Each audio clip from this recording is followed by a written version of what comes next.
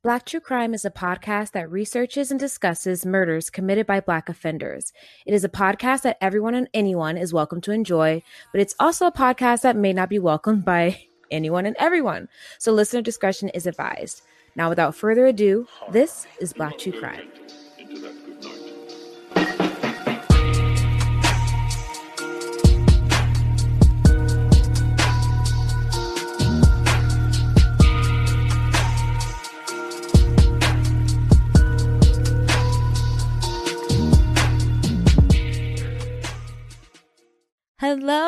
Hello, everyone. Hi, everybody.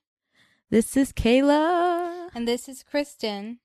Why are you laughing? Because I sound terrible. Yeah, you and and I probably should stop doing it. Also, I'm not going to. But I'm like, why don't you just sing for real? Because you actually have a good voice. Okay. Welcome back to Black True Crime, everyone. Thank you for tuning into episode 21. We're back and we're better than ever. Period. But also, I'm completely traumatized because I researched this case that we're covering today. So, yeah, she told me earlier it's going to be a bad one. Yeah, so just mentally, I'm telling you guys to mentally prepare yourselves now. There will be some raw, terrible recordings that we will listen to later that will twist your stomach up if you have a heart at all. And I question if the person that requested this episode has a heart at all. Shout out to listener Nassim, who requested this episode like months ago. And I was like, no, I don't want to do it. It's too bad. But I decided to do it and just suck it up. So let's get it on. Let's get started. March 24th, 2015, authorities went to conduct a routine eviction at a home in the Lower East Side of Detroit, Michigan. As they removed furniture from the home, they found a deep freezer, and when they opened it, they would find something they would have never imagined. Join us as we discuss the premeditated, petrifying, deplorable actions of Mitchelle Blair. Michelle, I'm surprised, Kristen, you didn't say anything. I really wanted to, but I didn't. Well, you can say something right after it. You know that. No, I feel like the dramatic pause would be nice. Okay. Thank you for that. Mm-hmm. God, this case is horrible. Okay.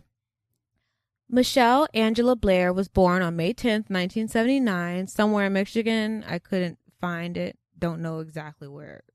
But I just know she was born. Not much is... Not much is known about her past or her upbringing, but I do know that, unfortunately, when she was a little girl, she was sexually abused. I think actually multiple times, because in an interview she stated that in one particular time, it was one of her mom's friends who was a woman.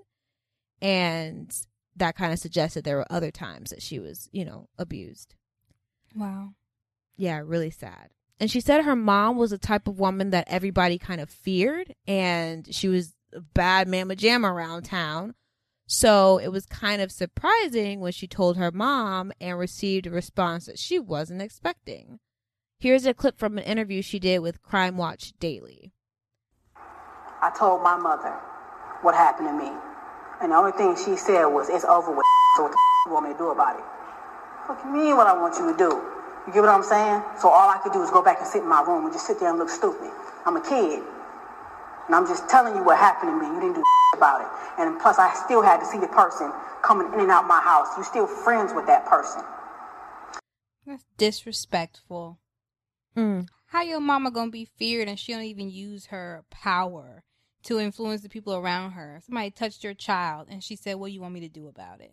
Yeah. Wow. It's just tragic. And you can hear the anger and hurt in her voice. Pissed. She's fucking furious. And this happened like 30 years ago, 25 years ago. And has held on to it ever since. Yeah, she's fuming. So Kayla, yeah. she sat back in her room looking stupid. Yeah.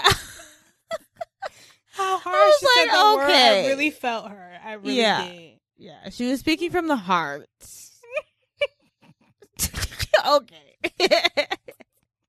I'm sorry. Yeah. Later in life, she met her first baby daddy named Alexander, and during their 10-year relationship, they had 2 girls. The oldest was Gabrielle, and the youngest was Stoney. Their relationship ended, and then she met her second baby daddy. Holler. Second baby daddy. Holler back, girl. Get it how you live. I'm like, are you approving? Do you approve, Kayla? Well, Kristen, hot girl summer. I'm just kidding. Okay. Kayla. You hey. So we should just have a whole bunch of kids by men that don't stay. No, you should. That's not okay. No way. No way, Jose. No, I don't condone it. I'm just saying, how come Negroes can do it, but, females can't? Taboo. No one should. Kiss my ass. I'm going to do what I want to do. Okay. Her second baby daddy name was Stephen Barry, and they would go on to have 2 boys together. One was Stephen, spelled with a PH, and then the other one was Matthew. Apparently, she was really in love with this man, okay, at one point, because she got a tattoo on her upper right arm, like the front of her right arm, saying, property of Stephen. Oh, no. Oh, no. Never. Ooh, not that. Not property. Never. Not when he ain't even put a ring on it, girl. Ciao. And then that relationship fell apart, too. He left her, too. Michelle can't keep a man, Blair. Okay. Oops. That was rough. Oh, wow. Yeah, I didn't have to go there. But no, you didn't. Fuck her. So that's how I feel. But for everybody who's a baby mama, we're not talking about y'all, okay? So don't get your feelings, okay? Hell no. It happens to the best of us. Fuck out of here. That's my baby daddy. The only thing that counts and, we give a shit about is the children. We love the children. Period. And the one consistent thing in Michelle's life were her children. She would post pictures on Facebook with captions like, quote, loyal to my babies, and quote, there is no greater blessing than being called a mom. And because of the abuse she experienced as a child, she vowed to never let something like that happen to her children. But the children were unfortunately experiencing another type of abuse from their mother. Oh, no. In September 2002, and again in February 2005, Child Protective Services received claims that Michelle was guilty of child neglect and physically abusing her children. No. Yes. And although the claims were true, she was allowed to keep custody of her kid. Okay, wait. Pause. So CPA proved the claims to be true. CPS, yes. CPS proved the claim to be true and still kept the kids in Michelle's care. Oh, yeah. And they only required her to go to counseling. Like, why would you send the parent to counseling? Don't you think the children need counseling?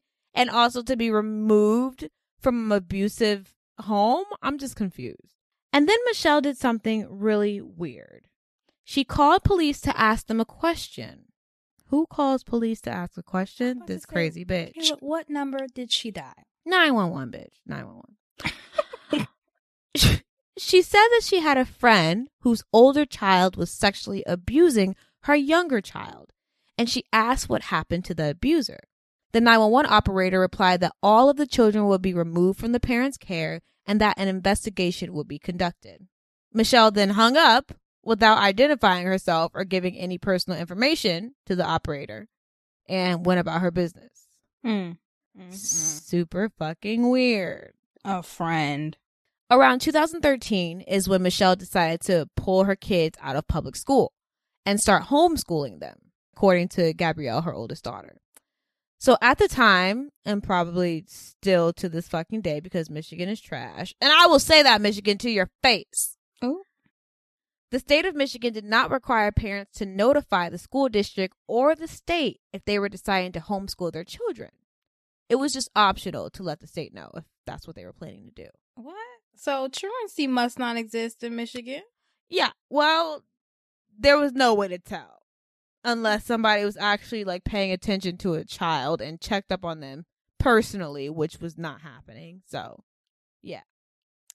And on top of that, there was no statewide database or system that alerts childcare professionals to check on students who may have been removed from the public school system. So in other words, your kids could be literally at home watching Coco Melon and Trolls all day till they were 18 years old and no one would know or care. I was about to say, don't come for Coco Melon. Don't do that. I have nothing against Coco Melon. I'm just saying, you shouldn't be watching Coco Melon. If you're 16, bitch, you should be in school learning trigonometry or something horrible. At some point, Mitchelle herself was in school but dropped out and wasn't really doing anything for work. In 2015, at the age of 36, she was a single mom of 4 kids living in a low-income apartment on the east side of Detroit. Actually, it was like a townhouse type of thing. And she was getting benefits from the state to make ends meet. According to her relatives, she was unable to get a job for what reason, I don't fucking know. Maybe because she couldn't afford childcare. That's some real shit. And would always call them for money. Obviously, they were like, look, we can't keep helping you out, because as family, they were helping her out at times when they could, but they can't pay her bills for her. Like, that's not how it works. Mm-hmm. So they suggested that she just, get a job, maybe like a normal person, or even go back to school. Right. But she wasn't fucking feeling that. She was like, no, like, you're disrespecting me by even suggesting that. Oh, no. Yeah, she was one of those. Entitlement when you broke. I was about to say, she was one of those. Mm-mm. So when you don't pay your rent, you get evicted. And that's exactly what happened to Mitchelle. She was like, I think it said $2,206 behind in rent. So dang. that sounds like a couple months. I was going to say at least 3 months. 3 months. Michigan, I'm not going to give y'all $1,000 rent. And she lived in, it said low income area. So yeah, it wasn't. So no. Yeah, so we pay 3 months. We pay $1,875 a month for where we live. Go ahead and tell all our business. Well, who the fuck cares? Who the fuck? How much do y'all pay for rent? Send me a DM or a fucking email so Since we're exposing each other, how much do you guys pay? Since we're in each other's pockets. So on March 24th, 2015, deputies went to serve Mitchelle with eviction papers. And since she wasn't there when they went to serve it, technically she was being evicted. So technically they could enter her house, which I'm not really sure about all those details. But they entered her house. And they started taking her property out of the house and putting it in like this big bin thing, And they happened upon, like we said in the intro, a deep freezer. And somebody opened the deep freezer. And when they opened it, they found the frozen body of a teenage girl wrapped in a large plastic bag. Naturally, they called the police and were like, hello, there's a body here. Please come. So the police come. And they remove the body. They go to take the body out of the freezer. And underneath it, they find another body of an emaciated young boy, frozen solid. Oh, no, not emaciated. Is that how you pronounce it? Yes. Emaciated sounds like it works, too. Okay. The 2 frozen bodies would be later identified as 13-year-old Stoney Blair and 9-year-old Stephen Barry. Kayla, who are they? Kristen, they're Michelle's kids. I named them earlier. Keep up. Girl, you say a lot. And you don't be listening. Actually, I'm taking notes, so I do listen. No, not her children. Her own children. In a deep freezer. Dead. Yep. In the living room. Who keeps a deep freezer in the living room? Let's not get into it. How you gonna be? First of all, you're late on rent by a couple of months. You're near eviction, but you have the nerve to have 2 dead humans that happen to be your kids in your living room in a deep freezer. Oh, yeah. She's giving me mentally unstable. Yeah, she's giving me dumb. She's giving me stupid. She's giving me what the fuck. So the police shut that shit down real quick and began looking for the resident of the home, Mitchelle Blair. And one of her neighbors gave her up with the quickness, wasn't playing quick, fast, and in a hurry, said, she's at the other neighbor's house, go get her ass. And she was there hiding with her 2 surviving children, the oldest, Gabrielle, and the youngest, Matthew. Police were asking her questions like, why were 2 children's bodies found in your deep freezer? And at first she was acting like, oh, I don't know. But then eventually she was like, okay, I'm sorry. And they arrested her ass. Okay, I'm sorry. Just terrible. That's all you have to say, woman? That's all you have to say for yourself after clearly murdering your children, because they weren't killed by natural causes. They were 13 and 9. Right. No, they weren't killed by no natural causes. At this point, like in today's society, there's no way you're getting killed by natural causes unless like you have cancer or something like that. Yeah, like you have like a disease that you've been fighting for a long time, or, you know, something like that. And I highly doubt you would be stuck in a deep freezer because of it. Correct. We will get more into the details of what happened to poor Stoney and Stephen later in the episode, but right now you should know that Stephen was tortured for 2 weeks before he died, and he died from his injuries on August 20th, 2012. So 3 years before they found his body. Wow. 9 months later, after Stephen's death, Stoney experienced similar torture while also being starved, and she died on May 25th, 2013. Back to back. After their deaths, Mitchelle wrapped the bodies in plastic and put them both in the deep freezer located in her living room, like we discussed, because... Stupid. What? And then she just went on with life for the next 2 to 3 years, like nothing ever happened. I can't even imagine what the surviving kids, like, how they felt.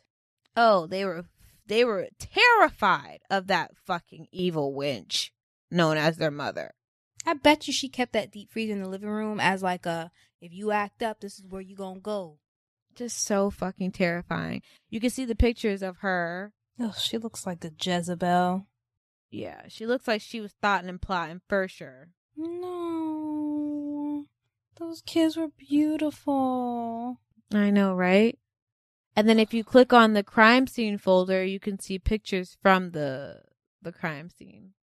Child. And that house, and look how they were living in that house. I'm not one to tell someone how often to clean their home or what to do, but you shouldn't have so much shit in the sink that it's unusable. This is disgusting. She got the nerve, Kayla, to have weave glue, but can't even feed her 4 kids.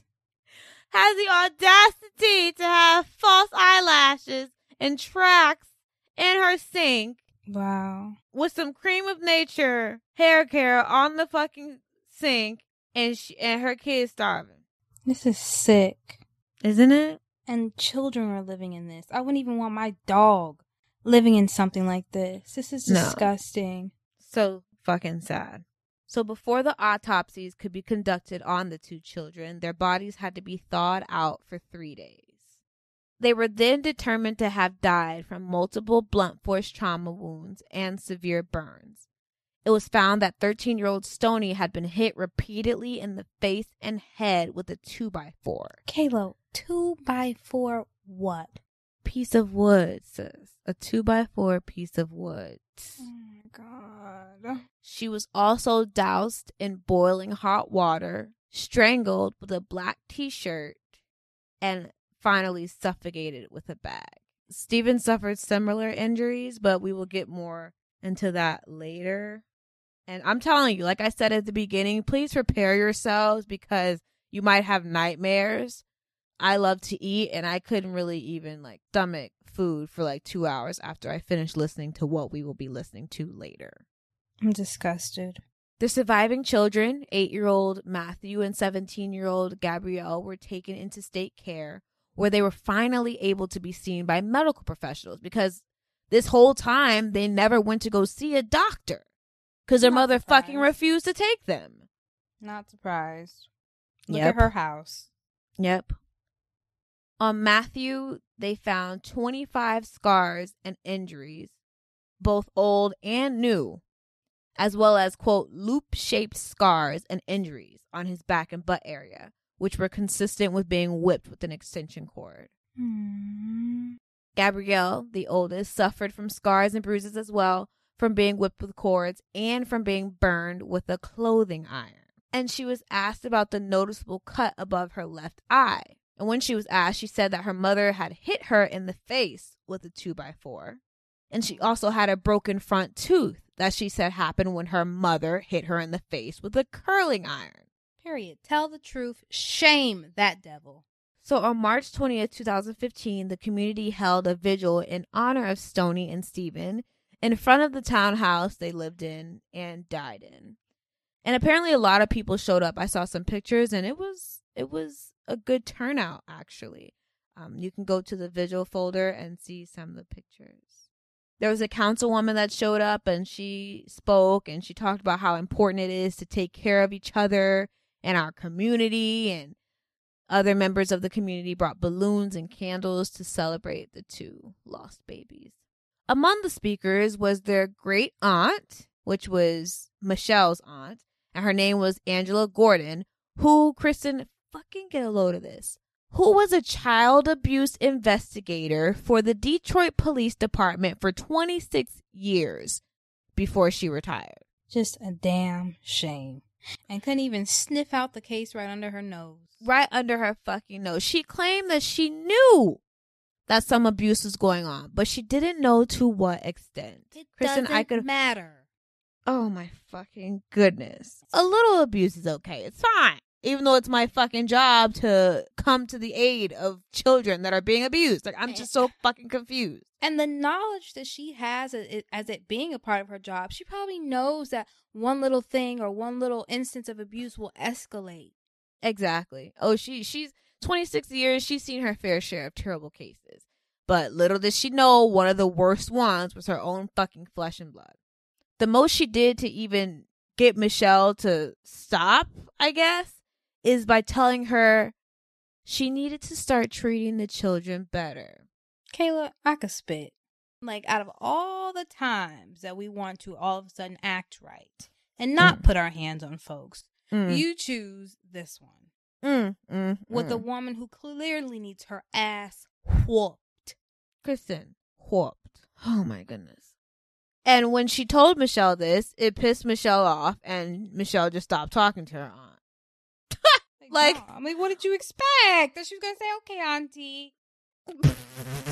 I'll treat the kids better. I'll stop burning them with boiling water and beating them with 2x4s in the head. Like, I'll throw cut away it the out. 2x4s that I picked up at the Home Depot just to beat my kids with. What are we doing? Gee willikers. Because who else has a 2x4? What you doing with a 2x4 if you ain't building nothing? What you doing? Kristen, thank you for answering asking the question we all would love to know. Because, bitch, you didn't even know what a 2x4 was. Oh, thank you! I was just about to say, I didn't even know what a 2x4 was. And you got one lying around your house. She clearly has multiple. Taylor, okay. you know they probably have sharp edges. Like, I just can't. Stop. Disrespect. This is criminal. This is asinine. This is homicidal. This is dark. It's very fucking dark. Then this woman had the audacity to speak at the vigil and say that people should not assign blame and that they should learn what enabled the abuse to continue for so long. You, ho. I literally wrote, you stupid. I said a lot more bad words, but I'm trying to tone it back. She then said, quote, I pray my niece gets the psychiatric help she so desperately needs. So like we said earlier, Michelle was arrested and she was charged with first-degree murder for the murder of Stoney, felony murder for the murder of Stephen, torture, and child abuse. So if you're not sure, first-degree murder is a premeditated crime, meaning the killer planned to commit the murder, whereas felony murder is murder that happens in the commission of another dangerous, violent crime. Despite accusations that she may be suffering from an undiagnosed mental disorder, possibly associated with PTSD from the abuse she experienced as a child, after being evaluated by multiple experts, Michelle was deemed fit to stand trial. Because I know some of you were like, okay, what's her mental state? How is she functioning? Where is she on the spectrum? And according to multiple experts, she's well aware of what the fuck she did. And we'll get to some more of that. awareness that she claims to have.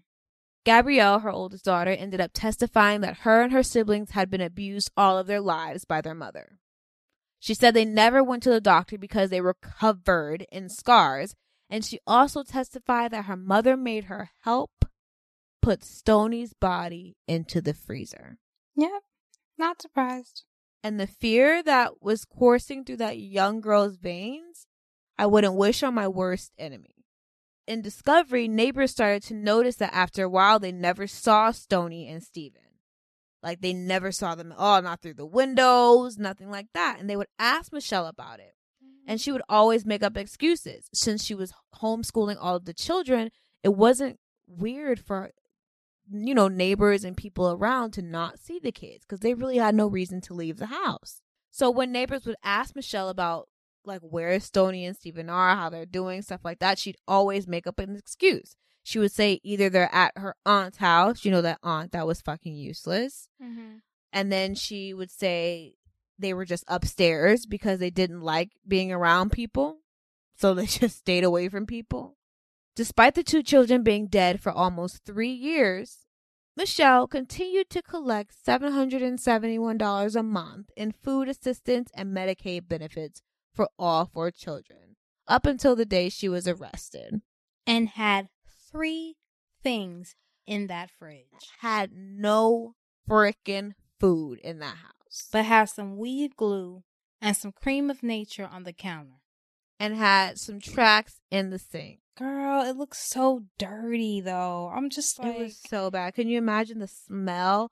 2 wrapped up bodies in a deep freezer. I don't care how wrapped up and how deeply frozen they are. There's a stench. And they were in there for years. Some poor kids that were alive and the ones that are dead.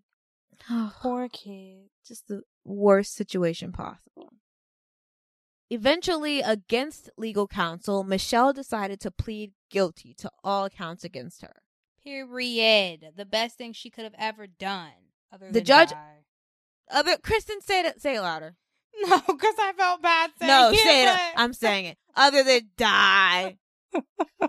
The judge honestly couldn't believe it, and she asked Mitchelle at least 4 times within the first 6 minutes of the hearing, Kristen, if she was voluntarily entering the plea of guilty and subjecting herself to an automatic life sentence. She asked Mitchelle if she'd been threatened to plead guilty. She asked her if she'd been promised anything to plead guilty. And then the judge even asked her attorney how many times he had the conversation with Mitchelle about pleading guilty and what it meant.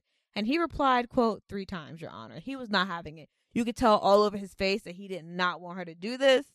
But, it's not his. Do it. I'm about to say it's not his decision. Mm-hmm. So now when a person in the state of Michigan, at least, I don't know if it's all around the country, they plead guilty to a capital crime like murder, the accused has to provide a factual basis, which basically means they have to admit what they did and kind of provide an explanation as to why. So listen to the following 3-minute audio clip from the hearing. And I'm just going to tell you right now, it's the most disturbing, triggering thing that I have ever personally listened to and definitely have ever included on this podcast. So please, please proceed with caution. I've warned you probably 3 times up until now. Please heed my warnings. This is where the brutal, awful details of Stoney's death are described straight from the murderous horse's mouth. Girl, I don't think I'm ready to hear it. You're not ready, but you're gonna hear it. Miss Blair, what did you do to Stoney Blair that makes you guilty of premeditated murder? She raped my son. I intentionally killed her. How did you do that? Starting from the beginning, when I found out about what Stoney was doing to Matthew, it was 9 months later after finding out about Stephen. So for the whole 9 months we were in the house, she was still raping my child. I did not know that. When I first found out, after Maddie told me, I took a minute because I was not understanding, that she did that to him. But I repeatedly punched her. On many occasions, my son, I told him to tell me every single thing she did to him. So as she was telling me, he was telling me more and more things that she did. I assaulted her every time he told me what she did to him. By assault, I mean I punched her. I have put a bag over her head till she lost consciousness. I threw hot water on her, scalding hot water from the faucet. Did you hit her in the head with a stick? Yes, I hit her on her head multiple times, over and over. Was that shortly before she died? That was actually the day before she died and the day she died. Okay. I hit on her back. It's like on her tailbone. I kicked her. Did this happen on or about May 25th, 2014? To the May best of your recollection? 25th is actually the day she died. Well, the day I killed her. And you said you killed her by putting a grocery bag over her head? Yes, that day, Maddie would tell me different things because he was doing this to him for years. And I did not know that. You get what I'm saying? And I didn't find out till 9 months later. She had started with Steven. She ruined my son, okay? She started with Steven before he even started. So, yes, I put a bag over her head, but it got worse that day. Yes, I did. It got worse that day because Matthew would tell me how she would take her pad, her menstrual pad, and squeeze her blood out in his mouth, okay? And it was over with after that. It was over with. You meant to kill her? I definitely meant to kill her. It wasn't an accident? No, not at all. If I had a chance to do it again, I would. I meant to. I definitely meant to. And I do not feel any remorse for what I did to Stoney. Because she had no remorse for what she did to my son. Yeah. Just no, like she said, no remorse, no guilt about it, no convictions. She believed what she believed. She wholeheartedly believed, it seems, that, you know, her children were abusing her other child. And the thing is, like, she's like, it's as if she wanted her mother to do this type of stuff to the person who did it to her. Oh, you're spot on. Spot on. Absolutely. Yeah. So because her mom didn't do it for her, she's like, now I'm going to do it for my son. I'm going to stand up for him how my mother should have stood up for me. Yep. And she's ruthless. Yep. It's like she's not even talking about the girl like it's her child. Oh, we'll get there. She continues on with even more details, but it's like so bad I didn't even want to include all of it. If you want to see it and hear it and traumatize yourself even further, you can find it on YouTube, her interviews and her deposition. She claimed that Stoney admitted to her that she'd sexually abused both of her little brothers and did so because she hated them. Mitchelle said Stoney hated Matthew, the youngest, because everyone thought he was so cute and he got all the attention. The judge asked her if she'd ever witnessed any of this activity because, mind you, the children were homeschooled all the time. They were home all the time. And so was she, because she didn't work. What the fuck was she doing? So when would they even had time to do the things that she's describing that they did to the, you know what I'm saying, to the little boy? So listen to this next clip to hear her answer to the judge's question. Did you ever actually see anything of any sexual abuse of any kind between either Steven and Stoney and Matthew? I reject her question, but I will answer it because no one will say that this did not happen because it actually did. I just want to have a clear record. Because so far all you've told me was that you just heard it. Did you ever and that they admitted it. No, I did not. You get what I'm saying? Yeah, no, I understand. But as I went back in my head and thought back to all the many things that was wrong with Matthew over the years, and I'm like, that's what was wrong with you? He'll use the bathroom and say, Mom, my butt hurts when I poop. I don't know, Matthew. So I started giving him 100% juice to make his stool softer, maybe to help him use the bathroom. That wasn't the problem. It wasn't his stool. It was that he was being raped, okay? My son looked me in my eyes and he gave me a very detailed account of everything they did. Matthew is not a violent boy. He is a very sweet little boy. So for him to stand there and look at me and say, do it again, he was hurting. I just don't trust this bitch as far as I could throw this bitch. And she's a big bitch. She sure is. So basically her answer is no. She never saw anything happen. Right. She's just going based off of what a 6-year-old child was telling her at the time. Or did not say? He was 6 years old. And according to her, this is what he was telling her. That's what she was basing everything off of. And then it was time to describe what happened to Stephen.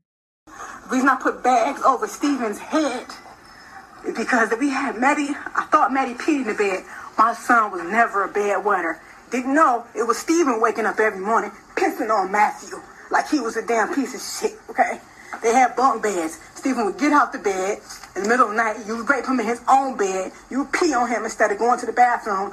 I'm waking up every morning thinking Matthew's a bedwetter. So we just wash him up and go, you a bedwetter. Let's talk about what you did to Stephen. The reason I put bags over Stephen's head is because my son told me that the plastic on his bed, because I thought he was a bedwetter, he said, sometimes, Mom, I couldn't breathe. Stephen was laying on me, and he had my face down in the plastic on the bed. I couldn't breathe, and he was humping on my butt like a basketball.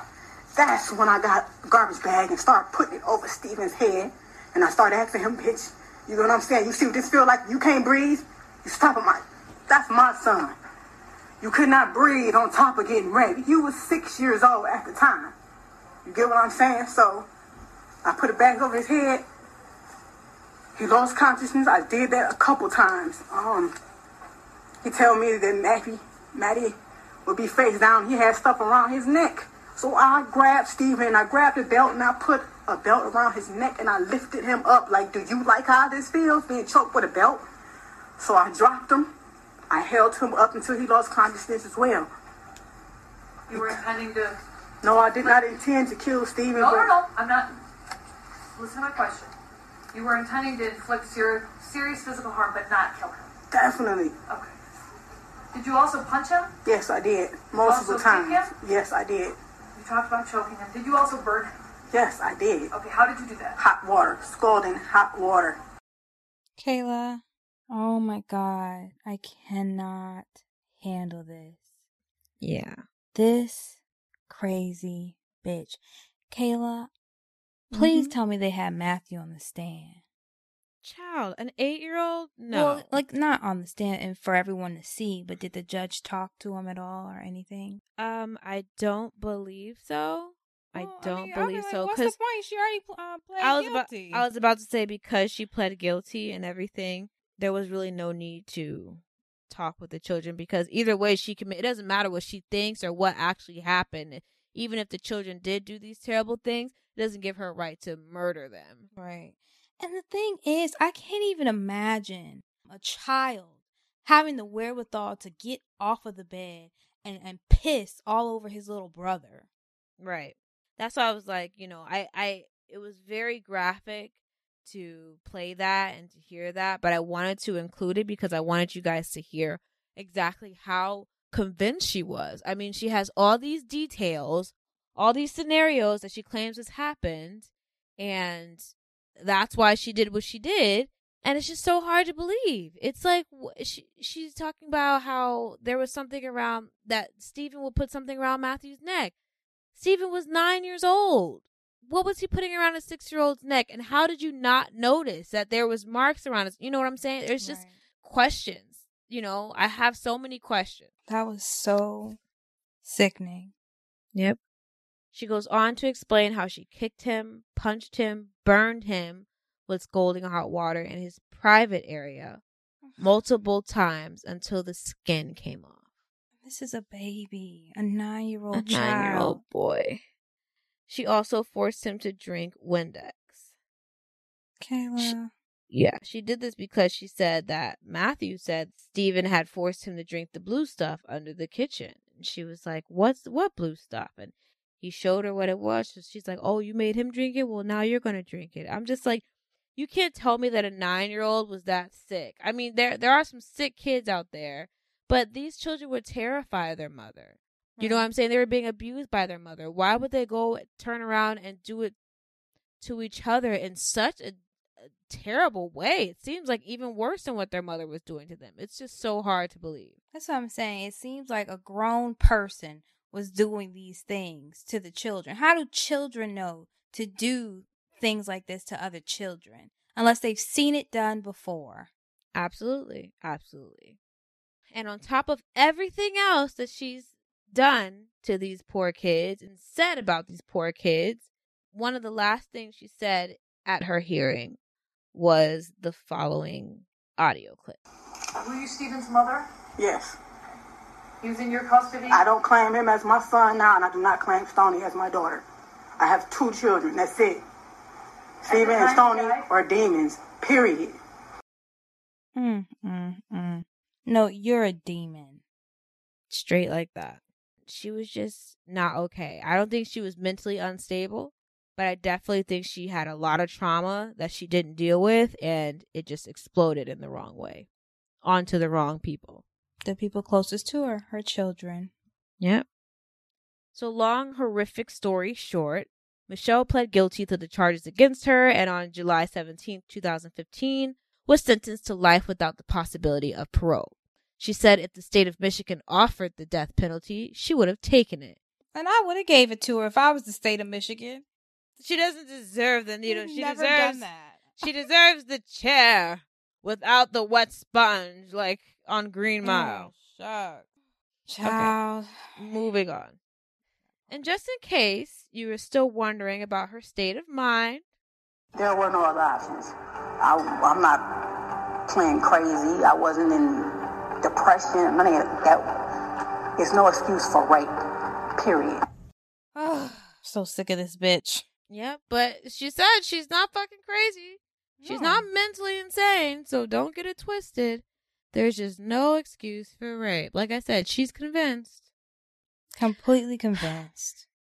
So somehow, this sick woman wanted to keep custody of her 2 surviving children while she's in prison.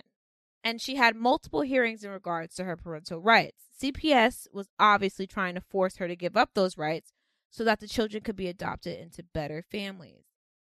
In order to do that, however, they had to get the parental rights of the fathers of the 2 children revoked as well. So 31-year-old Stephen Barry, who's the father of Stephen and Matthew, and 35-year-old Alexander Dorsey, who is the father of Stoney and Gabrielle, had to appear in court. Alexander owed $39,000 in back child support and admitted himself that he hadn't seen Stoney since 2013. And at the time, he claimed she was fine. But he ended up admitting that he knew some type of abuse was going on because of something he saw back in 2005. Listen to this clip. What happens when your kids come to visit you in 2005? Sister gave him a bath, seen whips on her back. Who's seen whips? My sister. Your sister. Did you see these whips? She showed them to me. Are these long red marks? No, they was healed up by the time I seen them. Healed up. But do they appear to be long, like lines? No, it's like slashes. You disgust me. So he admitted that he saw whips on her back and did fucking nothing about it. Which he may have done nothing, or remember how in February 2005 CPS was called because, there was evidence of child abuse. Maybe this was that time and the sister reported it because he sure the fuck didn't. I'm about to say, I look in his eyes and see he didn't do shit. Looking in his eyes just gives me like chills. I'm like, your own daughter is gone and you just look like you're in traffic court trying to get out as soon as possible because you're tired and you didn't eat before you came and it's 9 a.m. That's how you done looks. Fucked up. Like, you relinquished your rights as a father by the time she was even born. And then now your child is dead and you're looking extra stupid. Now it was Steven's turn. Steven didn't even answer the phone. Didn't even want to answer the phone when the authorities called him to let him know about his son's death. Wow. Steven owed $11,000 in back child support and served 2 years in prison in 2010 for 2 felony firearm convictions. So he just was not trying to play with the police. He was like, absolutely not. Both men ended up losing their parental rights, and little Matthew has since been adopted to a new family that I pray is taking care of him. Yeah, me too. Lord, he needs some help. Gabrielle, who's over 18 now, has been enrolled into a program in the state where she can live on her own and, learn how to be a well-adjusted working adult. And it's said that both of the children are receiving counseling and treatment for their trauma. They need it. Thank the Lord. Something their mother should have gotten a long time ago. And maybe we wouldn't even fucking be speaking about her right now. Right. And maybe Stoney and Steven would still be here alive. Poor babies. So, some people become model prisoners after committing the worst crimes fathomable. But not Mitchelle. Not surprising at the fuck all. Since her sentencing in 2015, she has received 49 infractions of misconduct. And that's only as recent as 2019. So in the last 2 years, she could have gotten more. I couldn't fucking find that. On March 2nd, 2016, an assault and battery report was filed against Blair after she spat on a prisoner's head. Which is like disgusting. On Thursday, April 25th, 2019, Mitchelle pled guilty to 2 charges of assaulting a prison employee. The incidents happened between May and July of 2018. So the first incident in May, Mitchelle was being taken to a shower when she got into a verbal altercation with another prisoner, just talking shit. When the officer tried to calm the situation, Mitchelle kicked the officer in the stomach and the forearm. Just a violent, crazy bitch. She's just violent. Like, somebody needs to put hands on her. Somebody needs to just find a corner that doesn't have surveillance in the prison and wear her out. Beat her ass. In July, Mitchelle threw a Pringles can filled with feces and urine at an officer through her food slot in solitary confinement. Oh my God. The shit cocktail struck the officer. You like that? Not the cocktail. Not the shit cocktail. The shit cocktail struck the officer in the face, ears, chest, all on the right side of her body. When the judge asked Mitchelle if she had anything to say for herself, Mitchelle said, quote, "Just the same thing I've been saying. If the officers wouldn't have provoked me, it wouldn't have happened." That bitch is crazy. It's all like, well, somebody did this. And, she's always pointing the finger at somebody else to excuse her violent, horrible behavior. Absolutely. It's never her fault. Nope. And she also has, I looked up, the picture of her. The most recent one was the one that's labeled Mitchelle 2019. And according to her prison record, near where she has property of Steven, she has also tatted always Gabrielle, Stoney, Steven, and Matthew. What the hell? Was that before or after she literally killed them? No way to fucking tell. And that is our case. Wow, this was too much. Whoever wanted us to do this case, what do you be doing in your free time? How did you hear about this case? I mean, I love true crime, but damn. This is a lot. This is deep and dark and, it's just too much. Yeah. Where's your palate cleanser if you didn't prepare it before this and during the 4 warnings that I gave you? Go get it now. Get it ready.